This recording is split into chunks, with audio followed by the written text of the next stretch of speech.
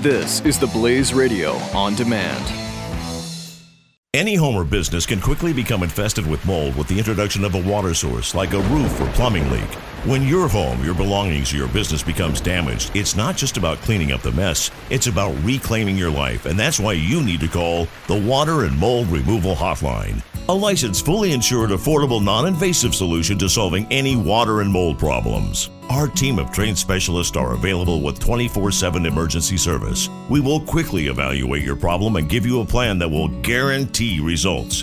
Water causes damage and mold can spread throughout your property in as little as 48 to 72 hours and can produce allergens and irritants that have the potential to cause serious health hazards. So don't waste time. Give us a call now. For any water or mold problems, call the Water and Mold Removal Hotline. Call 800-442-7043 today for a free estimate. That's 800-442-7043. 800-442-7043. Do you ever hear stories about, the guy who slept on his couch and because he had this idea and then ultimately sold his idea into this multi-million-dollar company a couple years later? You ever hear those stories? Well, the guest that we're having on next actually did that. Literally slept on his couch because him and a buddy had an idea and sold his company for many millions of dollars a few years later. He's here talking about how to take an idea and literally turn it into a multi-million-dollar business. You're not going to want to miss this one. Delving into current events to uncover relevant wisdom. This is the Charlie Harary Show with Charlie Harary on the Blaze Radio Network.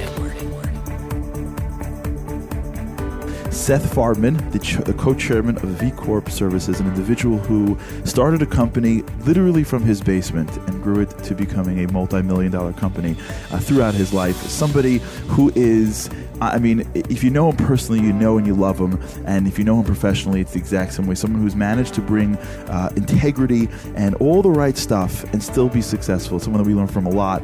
And especially someone who literally built his own company with his own two hands with the help of others, and to a place in which he has launched product after product, service after service to really change the community and change the market.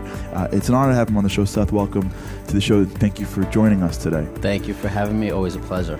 So I want to jump right in and talk a little bit about how you started, because we talk a lot about entrepreneurship, and entrepreneurship is a really hot, in vogue term. And when you talk about entrepreneurship, the idea is that the goal of it, if you will, I think, is that somebody has the ability to build their future. They don't have to sort of follow a path. They don't have to if you're 3 years old and you're good at science and you become a doctor, and if you're good at math, you become an actuary. And people have the ability to go out and change their lives and things like that. And now what I loved about what you did, and I want to sort of talk there, is that you didn't start off in the business that you're in right now, right? You built it on your own. I'm a big believer that when people are thinking about starting their own business, what type of business do I start? So my best advice is to always find a hole within the industry that you know or that you're comfortable with, and see if you can plug up that hole. And those are often the best businesses out there. So I was a securities attorney. I was doing certain types of filings with the SEC, and I saw a niche, an opportunity for things to be done differently, a little bit better, a little bit faster, a little bit cheaper. And I tried to just plug that hole, and out of that, a great opportunity was born. So the hole you plugged, just for the listeners, is you saw that filing certain documents with the government were incredibly expensive, per document, and time and laborious. And you said, wait a second, it doesn't have to be this way, right? So just give us the moment. You were working late at night. What's the moment where you said, wait a second, I have something here? Well, I think that it was, I don't know if there was an aha moment. A lot of people do have that. Mine was more like an aha year, probably, where you just kind of say, well, one second, as a securities attorney, I'm bringing in the business, I'm responsible for the clients, I have to do all the work, I have the liability, and I even have to go after and collect. So in a sense, I'm sort of running my own company within a company. Why not try to do this for myself? And then you just have to take a deep breath. You have to think about what it takes to be an entrepreneur. It's an entirely different makeup or DNA than working for someone else. And that's what I always say. You have to think, do I have that bug? It takes a certain type of personality. Your brain is wired differently than the guy sitting next to you. why doesn't somebody just pick up and start their own? Why don't all 120 just pick up and start their own? And sometimes they do. There's nothing that you could do to avoid that entirely. But at the end of the day, it just takes a certain type of DNA, and either you have that or you don't. And that's what I think people that are considering starting their own company have to really think about. So let's talk about that for a second, because I want to go a little bit further into your story to get underneath this, because there's a few things you said that I think it's worthy of depth, which is the aha year. Most people, if they're in a job, and this point when you left to your securities attorney work to go launch this company, VStock, right? You were married, right? Vintage, and yes, Vintage. I was married, and at the You have time children? had 2 kids. So you had 2 kids. You had a bill. It's not like And you were I like, was hey, listen, I'll rolling move the back dice, to mommy. yes. You know, but we're hearing stories today about entrepreneurs, and God bless them all. But these guys are coming out of college. They're living on like, $300 a month. I mean, like these guys are living at home, or like they're sharing an apartment with 8 other guys. They basically pay for their own lives and some food, right? So the stakes are a little higher when you're married with 2 kids. Which could help, right? I mean, the more pressure on you, it's all in, Right. and I have to make this work. Right. Otherwise, there's no other option. So Well, that's a great thing. You're that burning helps. your bridge. So what I find a lot of times with people is that everyone's got these ideas, and they want to start new companies, and there's an aha moment that people have. I mean, a lot of people have moments of aha, like, it'd be great if we did this and great if we did that. How do you distinguish between what I think is what you're saying is your aha year, which means I'm guessing you didn't just one night go, oh my gosh, I got it. You came home and said, we're changing everything. You wake up the next morning like in the movies, you give in your resignation, and then snap your fingers, and then you're being bought by Google, right? You see an idea, and then what? Like, how long does it take you do you vet it? Do you talk to people? Do you think about it? it's a great question, and it's an important point to distinguish, because you may have a great idea, and there's always a message that I try to give over to people. I learned a very expensive lesson, and for all the listeners out there, jot this down: not every great idea makes money.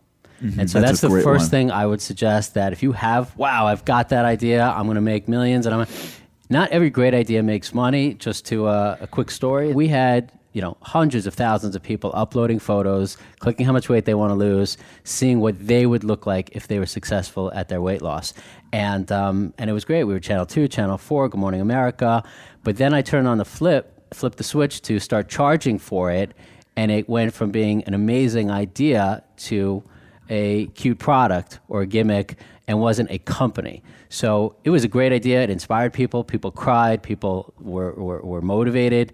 But at the end of the day, it didn't make money. And so that's the first step. When you have that aha idea that this is it, think about, is it a product? Is it something that's going to be a fad, or is it really a company? Right. So let me jump in on that, because what is your opinion of this whole internet world where people say, let me just get views and then we'll figure out how to monetize, right? You look at a Google, and Google says, we have no idea how we're making money. Let's just make a good product. Look at a Facebook.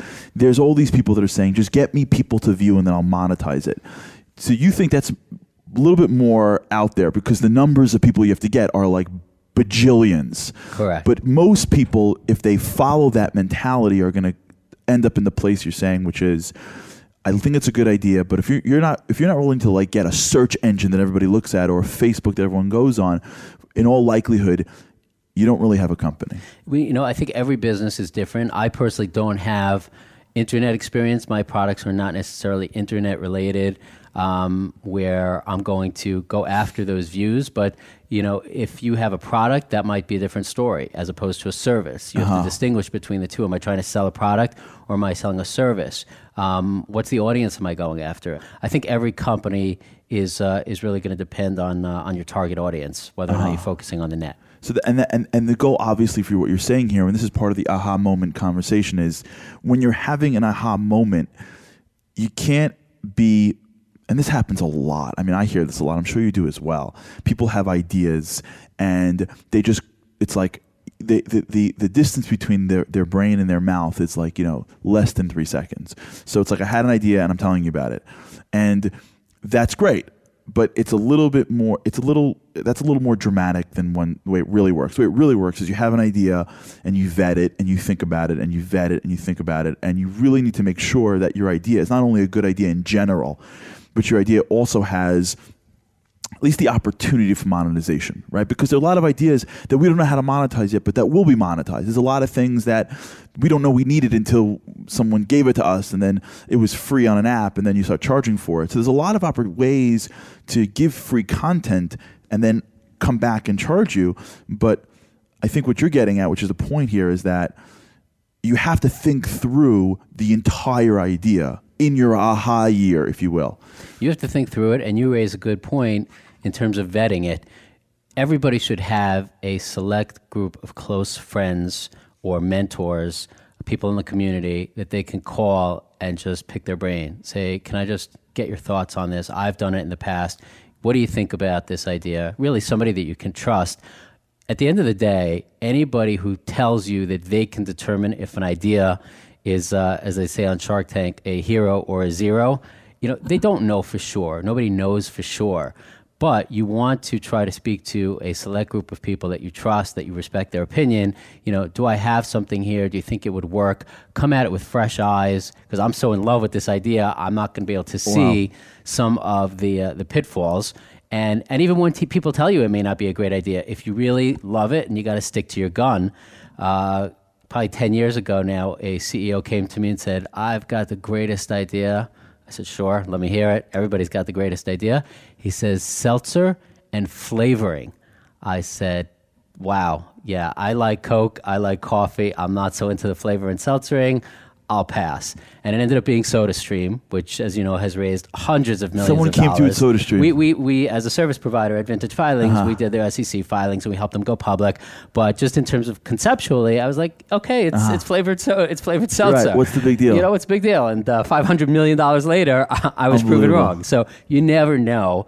If you really are passionate about something, then pursue it. But definitely try to vet it, speak to people, get their opinions, and then look to pursue it. So let me ask you this, because as you're saying, and I'm thinking to myself, okay, how do I create more direction to help people know what's worth pursuing? And maybe one way to look at it is, tell me if you agree with this way of looking at it, is that when you have an idea, the idea is sort of this one large mass. Right? I was talking to someone yesterday, and they gave me their idea. And I liked the first part of it, not the second part of it. And they said to me, like, well, if you don't like it, then forget it. I said, no. You got to, it's not black or white. It's not binary. It's not like a switch. An idea has parts. It's like a car, right? There's a motor, and there's an engine, and there's a wheel, and there's a steering wheel. And unless you know that your idea has 30 parts, you can't move it. Maybe what I'm hearing you say is that when you have an idea in your head that you think is a business, it's almost like it's the engine. Like, you have your idea, and you have to spend the time building the parts around it. How am I making money? How's it really working? How much money? This is something that I think most people don't get, is that things cost more money than you think.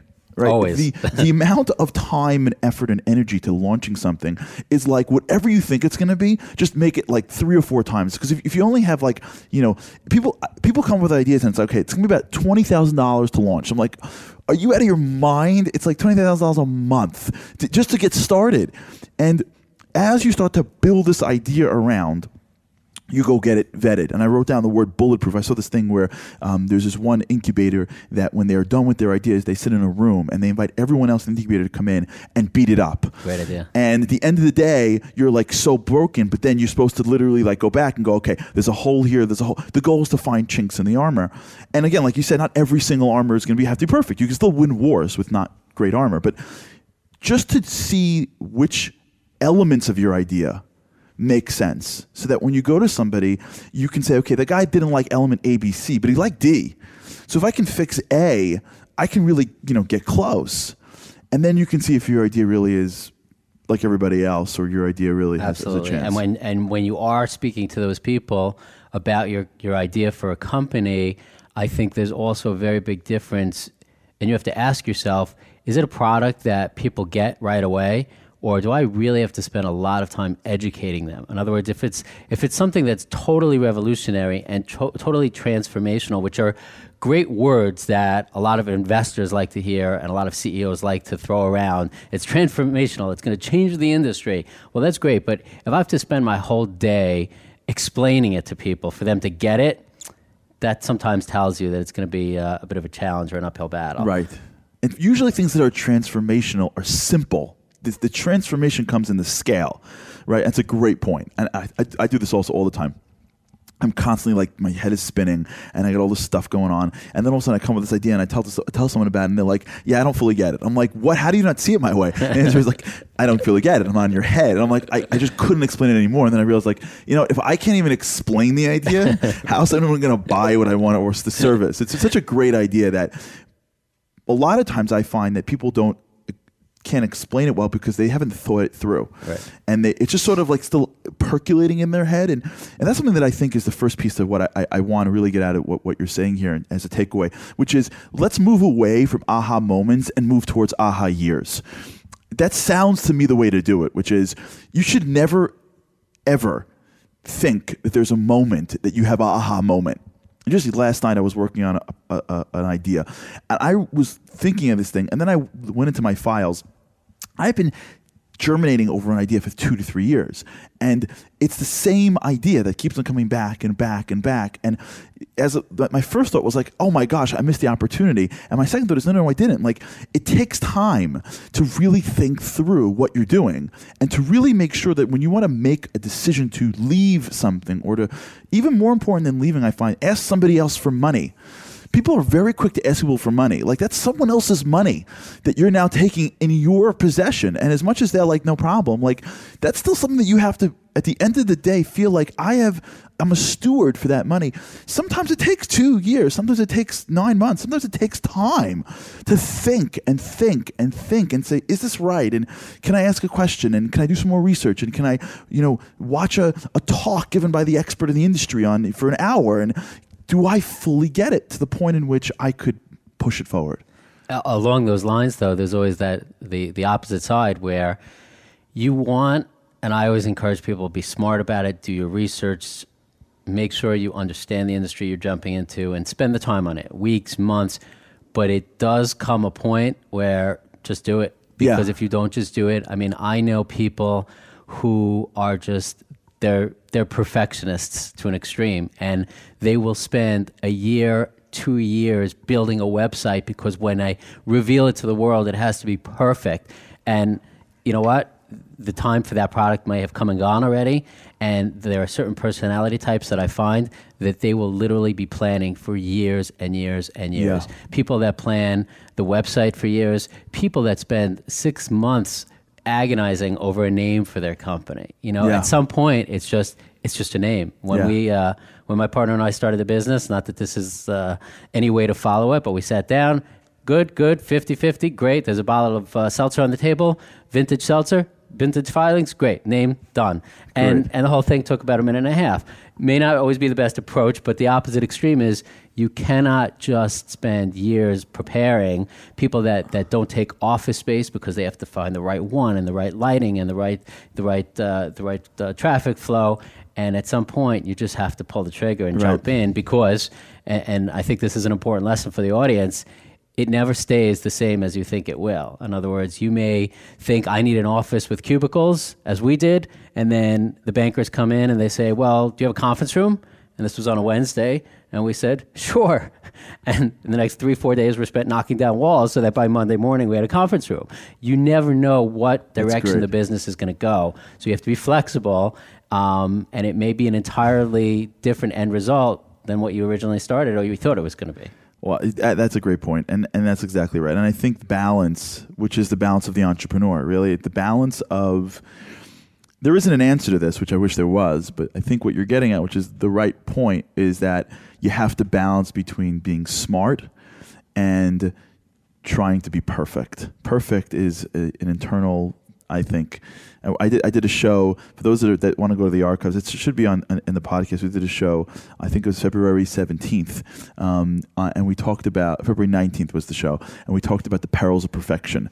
And when I started my in law firm, the first week of in Davis Polk, they had these trainings, and one of the trainings that when you sat down to the room, the image on the slide, the slogan was proofread until your eyes bleed. And the whole presentation was basically saying, like, if you think you're going to send out an email or a memo and there's a spelling mistake, like, do not pass go, do not collect $200, just leave now. And I would my first year read emails 20, 30, 40 times. Wow. And there is a sense of trying to make your work great.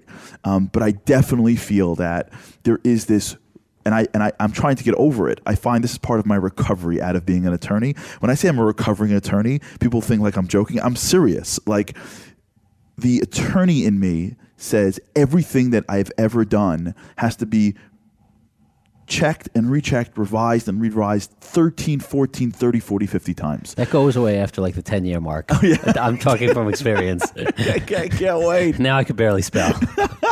I can't wait. And I'm working so hard, but the idea is that you're right. You got to push for getting the product out. I think it's like the Steve Jobs model, right? You got to push so that when the consumers get it, they think it's better than they've ever thought, but they know there's going to be a next model next year. They know it's not perfect. They know that the application, iOS, is going to have bugs, and they're okay with it because they know that you're fixing it. Let's jump in right away, because now we go through the AHA year, the AHA segment of time, and now you launch your company. And the way at least people think about it is that you walk out, you're an entrepreneur, you're living in Silicon Valley, and someone buys you out for millions of dollars, and you're on the cover of Forbes. But that's not really how it works. The way it really works is now you've got nothing, if you will. You're starting from scratch. Now, what's great about your story that you told me earlier that I'd love to hear again is sort of how did you, people say that if you're going to go up in an industry with giants, you're going to lose. So I know a lot of people, myself included, where we have ideas for things and go, okay, well, there are 2 or 3 guys on the street that are doing it already better than me, so I have no chance. But that was exactly what you did, right? You started a filing company in an industry where there were 2 major league filing companies.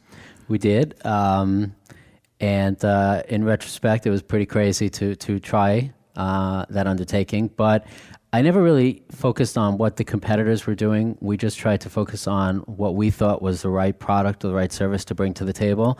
And I think that in general, people that are contemplating going into a service, a product, or an industry where there are larger players, you just want to capture the first bit of market share. And I'm a very big believer that if you have a product or service, when you can make $1,000 and then $10,000, it's proof of concept, and that's right. what I look for.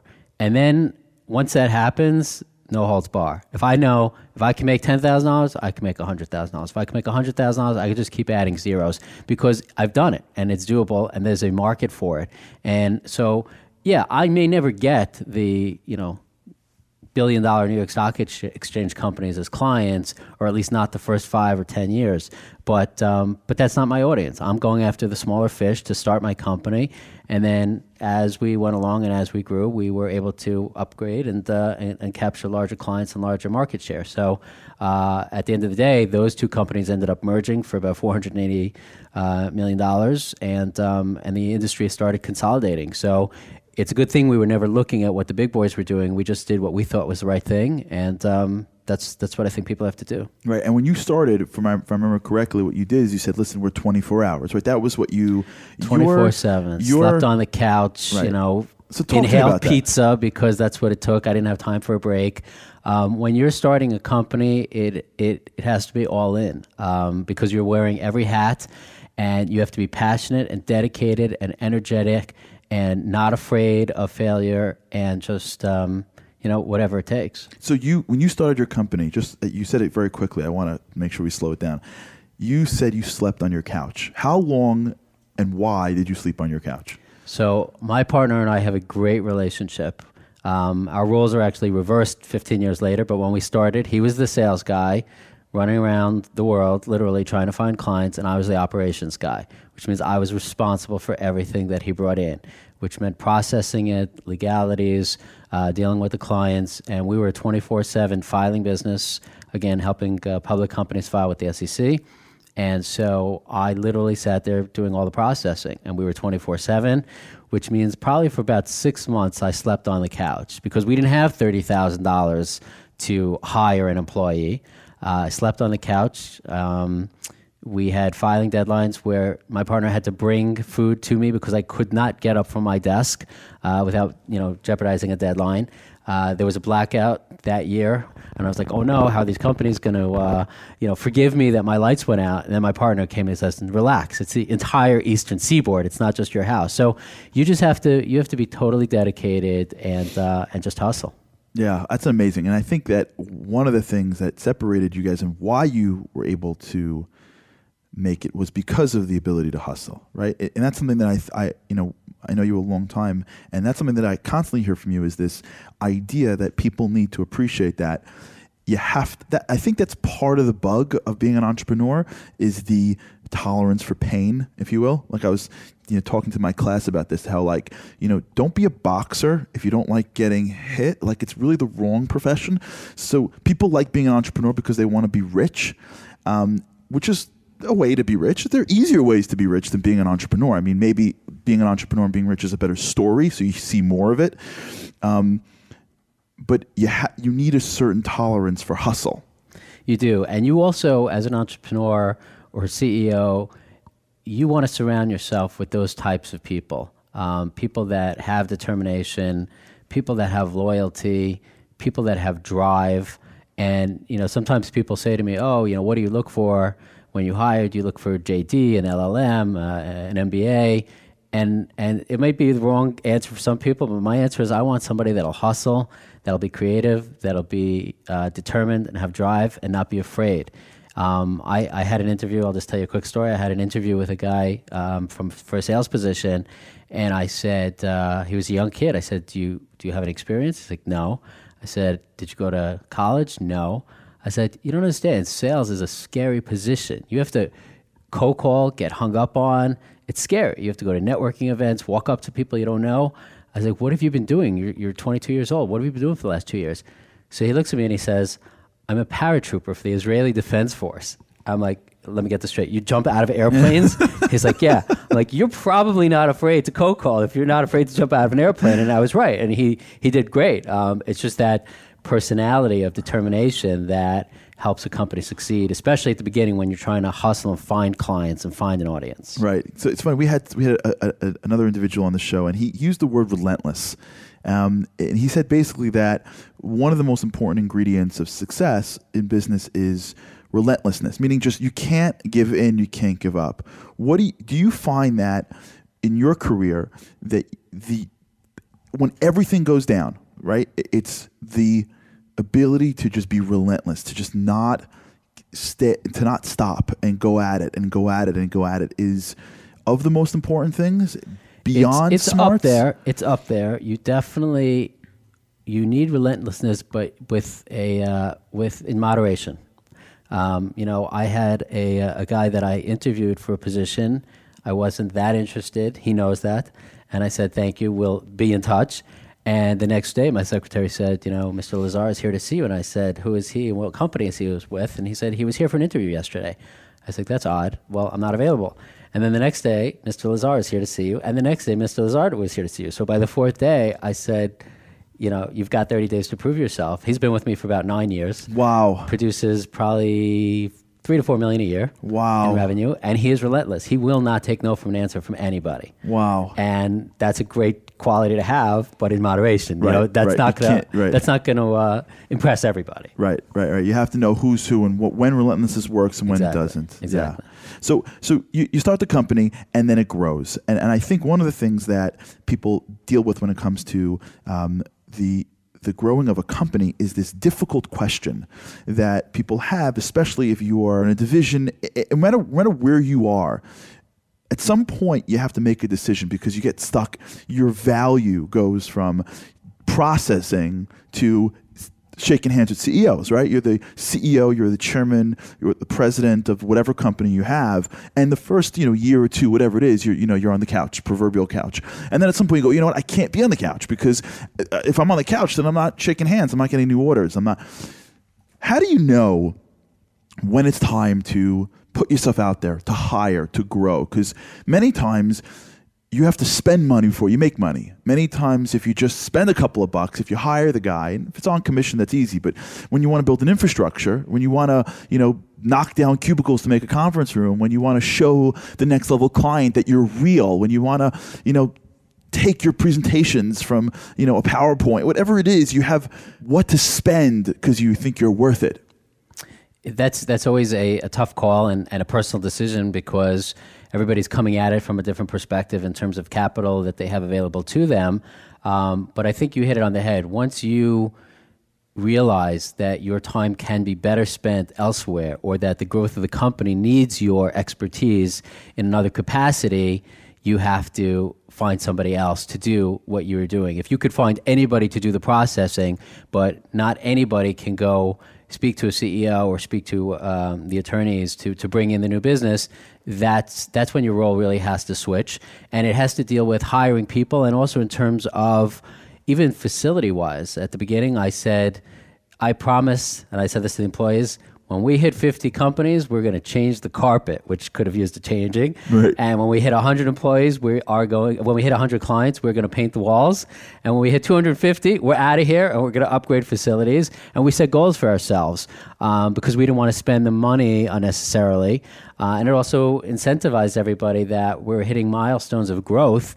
And I think that once the employees feel as if they're part of something that's moving in the right direction, they're happy to be part of that. That's a great bit of advice that I think that as you're saying it, as you see, I'm writing down notes, but I think everyone who's listening can really get that. And that's something that I think that is applicable in every aspect of your life.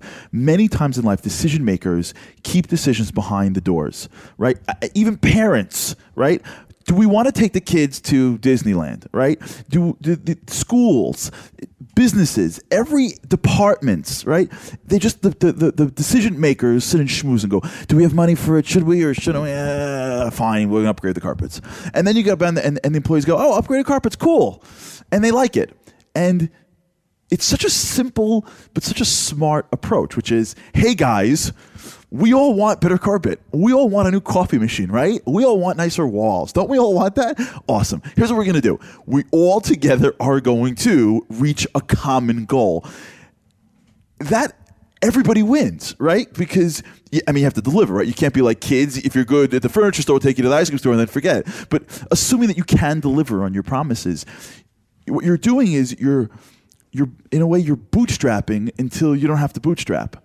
And as opposed to having two guys behind the office going, should I, shouldn't I, you now have an entire company invested in making you more successful for carpet, right? Because it's a game. You know what I'm saying? It's like, why do people play Candy Crush? They just want to feel like they're being productive. But if you're sitting in a cubicle answering customer service calls, what's the difference? But if I know that 3 more customers get me a coffee machine, it's not about the coffee machine. It's about progress and growth. And that is such a great way to turn to your team and go, hey, we have to reach this milestone. And if we all reach it, we all get to benefit from it, even in the smallest way. I learned part of that lesson from a quick presentation by, I'm sure you know and your audience knows, Tony Shea from Zappos. Sure. Talks about the definition of happiness a lot. And the definition of happiness, happiness means different things to different people. And since I've heard him speak about this now probably 5 years, I just really focus on everybody that's in our business circle has their definition of happiness. So when you're speaking to a potential CFO, his definition of happiness is, cost savings. A CEO is going to be compliance. Your partner might be profit sharing. But you have to always consider as well the definition of happiness of your employees. And for them, a big part is the environment and the culture and the growth objectives of the company. So something as simple as you said, as the carpet, as the walls, as the coffee machine, as getting a new kitchen instead of everybody eating at their desk, that goes a long way in their definition of happiness. So I always try to keep that in mind. Right. And that's a great segue because this is something that I think is very much what I think when I think of you as a businessman, meaning I know that there are a lot of guys out there that are quote unquote successful because they're a little bombastic and they're a little maybe, they're, and then there are some guys that are businessmen they have a lot of integrity and they do it the right way. And what is your opinion in terms of how you grow? Because that's really what you've been doing over the past few years. You've launched Vintage, and then that, thank God, got sold for some nice amount of money. I don't know, you know what I'm saying? And then that was a great buyout by a huge company. And then you launched another company, and then another company, and another company. And you've been launching and growing companies, thank God, successfully. And tell me if I'm missing it, but I feel like you have a very specific approach towards growing companies. I do. You told me once that you learned from experience to ABC. ABC means what? Always be closing. Always be closing. I learned that from you. I'm going to add to that. I'm a very big believer in ABG. Always be giving. Yeah. I'm a very big believer in that if you spend your day giving people what they want, it will come back to you. I'm pretty busy. I don't do a lot of reading, I'll be honest with you. But a couple of years ago, somebody suggested a book, and for some reason or maybe they gave it to me as a gift. It's a small book, a small 50-page book, and You gave it to me. I gave it to you once. The Go-Giver? Right? Yeah, The Go-Giver. Okay. That book changed my entire outlook on business. And I started reading it at a red traffic light. I had to pull over to the side of the road. I read it from cover to cover, and it changed my life. I spend my day trying to give people what they want, because at the end of the day, that will allow them to happily give back to me. And it also changes your outlook every day. Instead of waking up every day feeling like you have to do battle and jam your service or your product down somebody's throat, you get to wake up every day and say, okay, how can I help others? And oh, by the way, it's going to come back and help me. So if I meet an attorney, okay, what kind of clients can I send him? What kind of conferences can I introduce him to? If I meet a CEO, what kind of articles can I send him? Just to let him know that I'm thinking about him, staying on his radar, and even in terms of small gifts. If I'm in somebody's office and I see that they're a big basketball fan, or they're a big popcorn fan, or they're a big vacation person, and I send them a $25 gift certificate on a cruise line. Just small things that show people that you want to give to them, you want to keep them in mind for something other than just buy my product, buy my service. I think that goes a long way. Right, and that's a great approach, which is, the end of the day, you have to get people to want to do business with you. So either you do it by convincing them, or you do it by giving to them. And the ability to sort of give and give and give ultimately comes back. But that only really works, and I think this is your original point, because I can give all day and still be broke, right? But the idea is, you have to build a service that actually makes some money that people want. So I'm hearing you say almost like two things, which I think if you put it together, it would be unbelievable, which is, you have put it together. I'm saying if we as the audience understand it this way, which is, on the one hand, you need the moment where you say to yourself, okay, I have something that people that has value to it, right? A service, a product, and that actually people would want to pay for. And I've thought through it, and it's a good service. If you would be giving all day, and your service would be rotten, or Correct. It would be overpriced, it wouldn't work. Right. The idea is to balance out the ability to deliver a service to the market that people like, and then in trying to get them to buy it, you have to be the person that is the place that they go to when they need something. Yeah, absolutely. You have to have a product. You have to have a service. You have to have quality and turnaround time, whatever your industry needs are. But at the same time, you have to ask yourself, what is going to make you different from your competitor? Why, if somebody has an opportunity to buy a widget and price is relatively the same, service relatively the same, turnaround time is relatively the same, why should somebody come and use your company as opposed to the other 50 guys out there?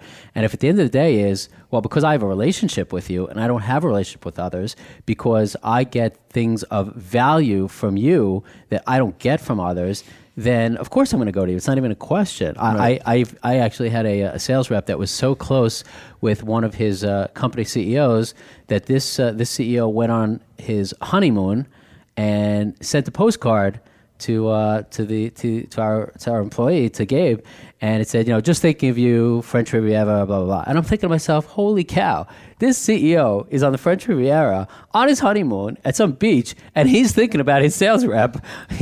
That's a pretty close relationship. So I think those relationships are what cultivate opportunities for business, right? And really help you stand out from the crowd. It's funny because even as you're saying it, there's two things going on in my head, which is I know how it sounds, which is people are going to say, well, who has time for giving? I got to run a company and it's expensive and da-da-da. But it's not about the money, right? It's about the thought. Because one of the things that I know you do, because we've discussed this before, is that many times if you find an article that you like, you'll share it with people, right? You'll share it with your LinkedIn group. Many of the gifts you're talking about here aren't hundreds of dollars, right? It could be a book. It could be a memento. It could be the point is not to spend tons and tons and tons and tons of your money that you don't have in the company, let's say, especially if you're growing. The point is to be thoughtful. Right, and it could be time. Right, it could be. I heard that your kid wants to go see the Knicks game, and or it could be anything. It doesn't have to be really a lot of money. And you mentioned LinkedIn, and for those of you that are, whether you're a social media fan or not, and Charlie, you know this, I'm a big fan of LinkedIn. But that's a great way to hone in on what you just pointed out. It doesn't have to cost anything. I've had companies come to me and sign up with us, and I'm like, can you tell me why? I've been chasing you for 2 years. And they say, well, we're hoping if we become a client that you'll congratulate us on your LinkedIn, and that would be good for us. People just want to show, they want to know that you matter to them. And I think that social media, whether it's articles or conferences, you don't even have to sponsor a conference. But if I point out, hey, you're based in Houston and you're a pharma company, I just want you to know there's a big biotech company there. I thought you might enjoy it. I want to point it out to you. That guy really appreciates that. Right. And it also gives you an opportunity to stay on his radar. Because if you think about it, when you meet a prospect and that first phone call is introducing yourself, and the second call is talking about your product, and the third phone call is about how you could save him money. By the fifth, sixth, seventh phone call, you can't continue to just plug yourself. You actually have to talk about something real or do something for him. And by giving articles, conferences, small things that don't have to cost a lot of money, it's also an opportunity to keep the relationship going without having to just sell. Right. And I think that's exactly where what you're getting at, which is it's about knowing who you're dealing with. And if you know somebody else, that automatically is the distinguishing factor, right? Because that's it. Meaning, you know me because you've listened to me when I said that I was excited about the Knicks or about biotech or that I wanted to read the book that you mentioned. And so if you care enough about me to know what I like and to show me that you know about me, that's amazing. And to think that, and it really, by the way, is like that. Like, it's unbelievable where, like, you see these stories, and again, this is, you'll see a story of like this, this couple that, like, they're getting divorced or whatever, and like they're so wealthy and there's so much money and there's so many gifts and presents, and it's a stereotypically, the wife will tell the husband, like, yeah, I know it, but you got me the diamond, whatever, but it didn't come from you. Like, your secretary ordered it. Like, and the guy will look at it and go, what do you mean? You're wearing a diamond necklace. Do you know what you have? And like, in this stereotypical example that I'm bringing up, this proverbial story, the idea is that she's saying to him, well, I don't care about the diamond. And every woman's thinking, like, yeah, I do. But like, I care about you, and you need to care about me. And if it's a diamond, it's fine. And that's one. But at the end of the day, if it's a card or a rock the first time we met, or you're showing me that it is the relationship, not the money. And your ability to sort of take a relationship from you have something and I have something, right? It's you have the need to be for filing. I'm the filing business. You have a product and you have money. I have a product. To I care about you. Now, it doesn't have to be like I care about everything about you, but I just care about you enough. It's that relationship. And without it sounding self-serving, once you have that relationship, that's going to help you down the road as well, because everybody, every company, every entrepreneur, it's inevitable to have setbacks. And orders are going to be late, things are going to be missed. And if you're just a regular guy out there and you don't have a relationship with the client, then as soon as something goes bad, they'll drop you and move on elsewhere. Right. But you know what? If things happen, and they always do, and you're sincere about it and you're honest about it and say, hey, listen, John, we missed the deadline or something dropped or whatever the case is, you have an existing relationship. They're far more understanding. And they're like, I'm not so happy, but I appreciate that you let me know, or, we go way back. I know we do for each other. You sent me a couple clients over the years, so I'm going to let this one slide. So at the end of the day, that relationship not only helps you cultivate new business, but at the same time, it helps you hold on to your existing business, which in this world is equally as important when you're running a company. Right. I heard a story about a CEO, and I don't know what everyone's budget is, but I heard a story about a CEO that every year allocates $5,000, which isn't a lot of money for a company that he runs, and all it's there for is small gifts. And he literally every year allocates it, and he'll just do things like, he'll hear that one of his employees has a birthday, and he'll just drop off, movie tickets, or he'll hear that some, had a baby or a graduation, and what he'll do is he'll just, it's not his money, so to speak. Like at the beginning of every year, it's $5,000 of money that he invests into his employees or in customers, and he just uses it for like, 10s, 15s, and $20 purchases on Amazon or whatever. And he said like that money, that $5,000 is worth in many ways more than his advertising budget, and like it's such a big deal, and it's so small, and it's so important. And I think it's something that many people just don't get around to do, and that's it's not a question of the 5s and the 10s. I think what really is the problem is that many of us are saying, I am so busy every day. I got to worry about so much, and I got a company to run, or I got a department to run, or I got a family to run, and I'm juggling my life, and I just don't have time to deal with whether or not, or I'll get to it, or Christmas is coming, or Hanukkah's coming, or end of the year is coming, and they just don't appreciate. And what I'm hearing you say, and what I want to sort of reinforce on the show, is that people don't appreciate that. That's the priority, right? The priority is the relationship. Whether or not that employee is doing the hour extra of work, that's going to be the difference between good and great service. Whether or not that customer says, I'll stick with you when someone drops, or I'll go to you when someone else comes in with a brighter presentation, is the $15 gift card. That's the core. Absolutely. Amazing.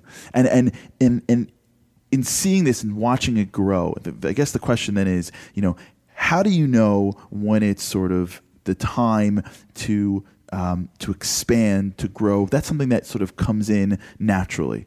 So someone comes in and says, hey, I'm ready to grow and build. And what kind of advice would you give someone that has the ideas and the vision for something of grandeur, but, doesn't really know when to sort of put their foot on the gas? I think that it does happen naturally. It should happen naturally, because there are some people out there that start off with, they're running the company with the objective of it being massive, or running the company from day one with an eye towards selling it. Anytime I start a company, my objective is to be around in a month. My objective is to be around in 6 months, and to just push it as hard as I can. That's why even people that focus on targets and goals, I personally am not a very big believer on that. My target and my goal is as much as I can every day, all day, period.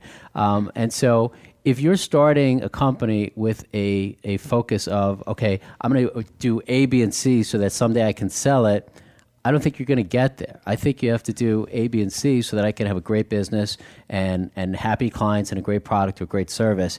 And then at that time when you can't handle the workflow, which is a great problem to have, you'll know it's time to expand. For certain types of companies, expansion is not always the best thing for you, and you have to recognize that sometimes and take your time. There isn't always the need to push to expansion if it's gonna set the company back by growing too fast, or by rolling out a product too quickly, or by taking on an order that's too big. Because if you do that and it goes bust, the setback is going to be greater. Right. That's it's a great point, which is really focus on being great today, which may require whatever it needs. But when you start to think too far advanced, when you start to make decisions, and I think many companies end up failing. Most of the reason why companies fail, obviously, is because of money. And there's really two major causes. One, there's not enough money, or there's, if you will, there's too much obligation. So either you start, you don't have enough money to get going, or like you're saying, you come in, you're ready to take on the whole world. You haven't really gotten it down to how to serve the next client, but you're so busy waiting to see how much money you're going to make that you're pushing, growing.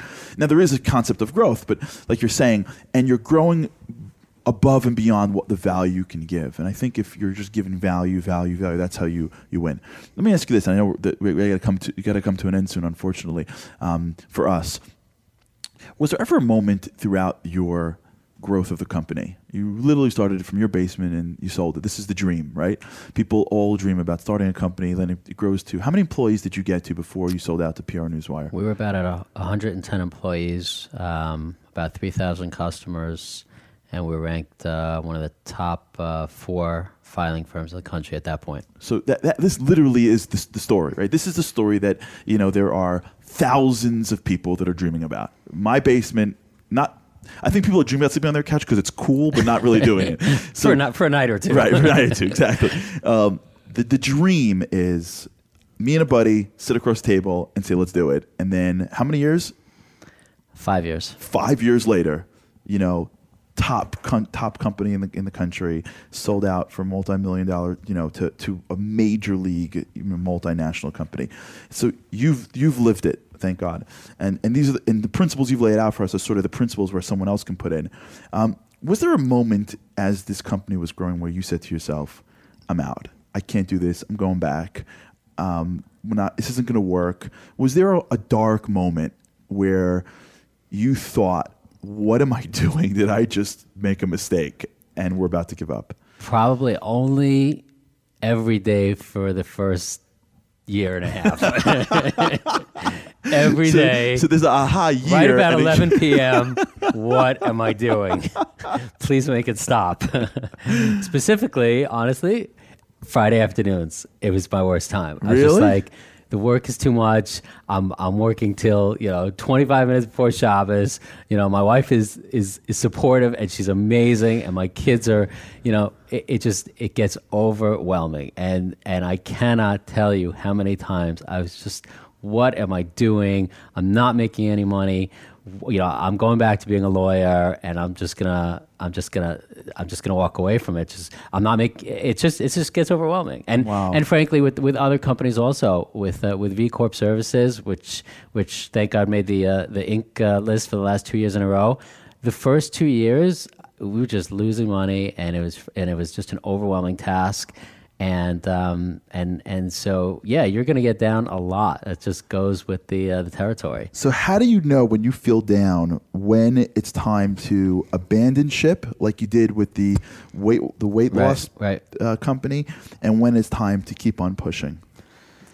I think that as long as you see results, you can keep going. Just not to use a weight loss example, but right. I mean, if you see yourself, you're dieting and you're losing a pound here, 2 pounds here, 3 pounds here. You're like, all right, I'm miserable. I don't want to continue, but I'm seeing some results, so I'm going to stick with it a little bit longer and see where it goes. As opposed to like with this Weightview company, I didn't really see any results out of the gate. There was just no money to be made. Uh-huh. So with Vintage, as miserable as I was working so hard, it was a product that was appreciated. It was a product that was making money. And so that gave us the encouragement to just continue and go a little bit more until at some point, the dream is that it just takes a turn and become cash flow positive. You get to hire some people so that you're not extremely overwhelmed. And then it actually does get easier once you're able to scale. And once you're able to scale properly, right? The last question, and this is a question that as you were talking, it popped into my head. We live in a world, obviously, of religious tolerance. Thank God, we live in a world where someone who's a religious Jew and has every seventh day off. And for those who are listening, Shabbat. That for those who are not following, Shabbat is where people are basically turned off. For Orthodox Jews are turned off from Friday night to Saturday night, plus holidays and things like that. So there are moments where you, as a founder, especially. I can't think of another founder that I've ever spoken with whose business was 24/7 who had to be off for one of those that 7. Was it ever a problem that obviously you would never go back on your beliefs? I'm asking in terms of the company growth, or did you ever feel like that you were in a situation where your religion was compromising your success, or was it something that you never thought about? No, it does come up. From a halachic standpoint, the 24/7, belief for another conversation in terms of ways to go about setting that up. But just from a personal standpoint, it never really affected me. One time I remember I was sitting in shul on Pesach, on Passover, and one tends to daydream, I guess, from time to time. And I realized it was about 10 o'clock in the morning, and I realized, oh no, I had a conference call with the entire board of a very large Carnival cruise ship public company, and I forgot to tell them that I wasn't going to be in. Wow. And it was a scheduled call at 10, and I said, well, listen, there's nothing I can do about it, right? I mean, it is what it is, and I didn't, and I'm going to just hope for the best. And kind of over the next day or so, before I actually spoke to them, I was like, oh, you'll see. God's going to say, you see, you did the right thing, and you didn't think about it, and you put your faith in, and they're going to say, don't worry about it, we're giving you the contract. And I ended up speaking to the CEO after the holiday, and he's like, you didn't show up. Don't ever call us again. And that was it. So wow. It doesn't always end up rosy, but I'm a big believer it wasn't meant to be anyway. So as long as you have that mentality that what's meant to be will be, you can't let any potential lost opportunities bother you, because they weren't meant for you anyway. Right, and you're a great example of somebody who can launch a business that is that time demanding and still hold on strong to your religious beliefs, which is incredibly. It's very respectful, and I think that's something that you can learn from it, both from a person who is, and thank God you have a large family. You've got how many kids do you have? Thank God. 7 kids. So you're not sitting around. The story, your story, which is inspiring to me personally, and I think to the listeners, is a story of someone who can launch successful multiple companies without having to live in a college dorm room, which is fine for those that are living in a dorm room, but with having a full family, thank God, and being incredibly active in the community, which I know you are, and incredibly connected to your faith. And those pieces are not pieces that they may end up making your road a little bit more detoured-fold, but at the end of the day, there's proof in the pudding where these are things that are not going to stop you from becoming the person that you're meant to be and changing the world in the way that you can. And Seth, I appreciate you being on the show here. It's really so informative, and we thank you. This is the Charlie Harary Show with Charlie Harary on the Blaze Radio Network.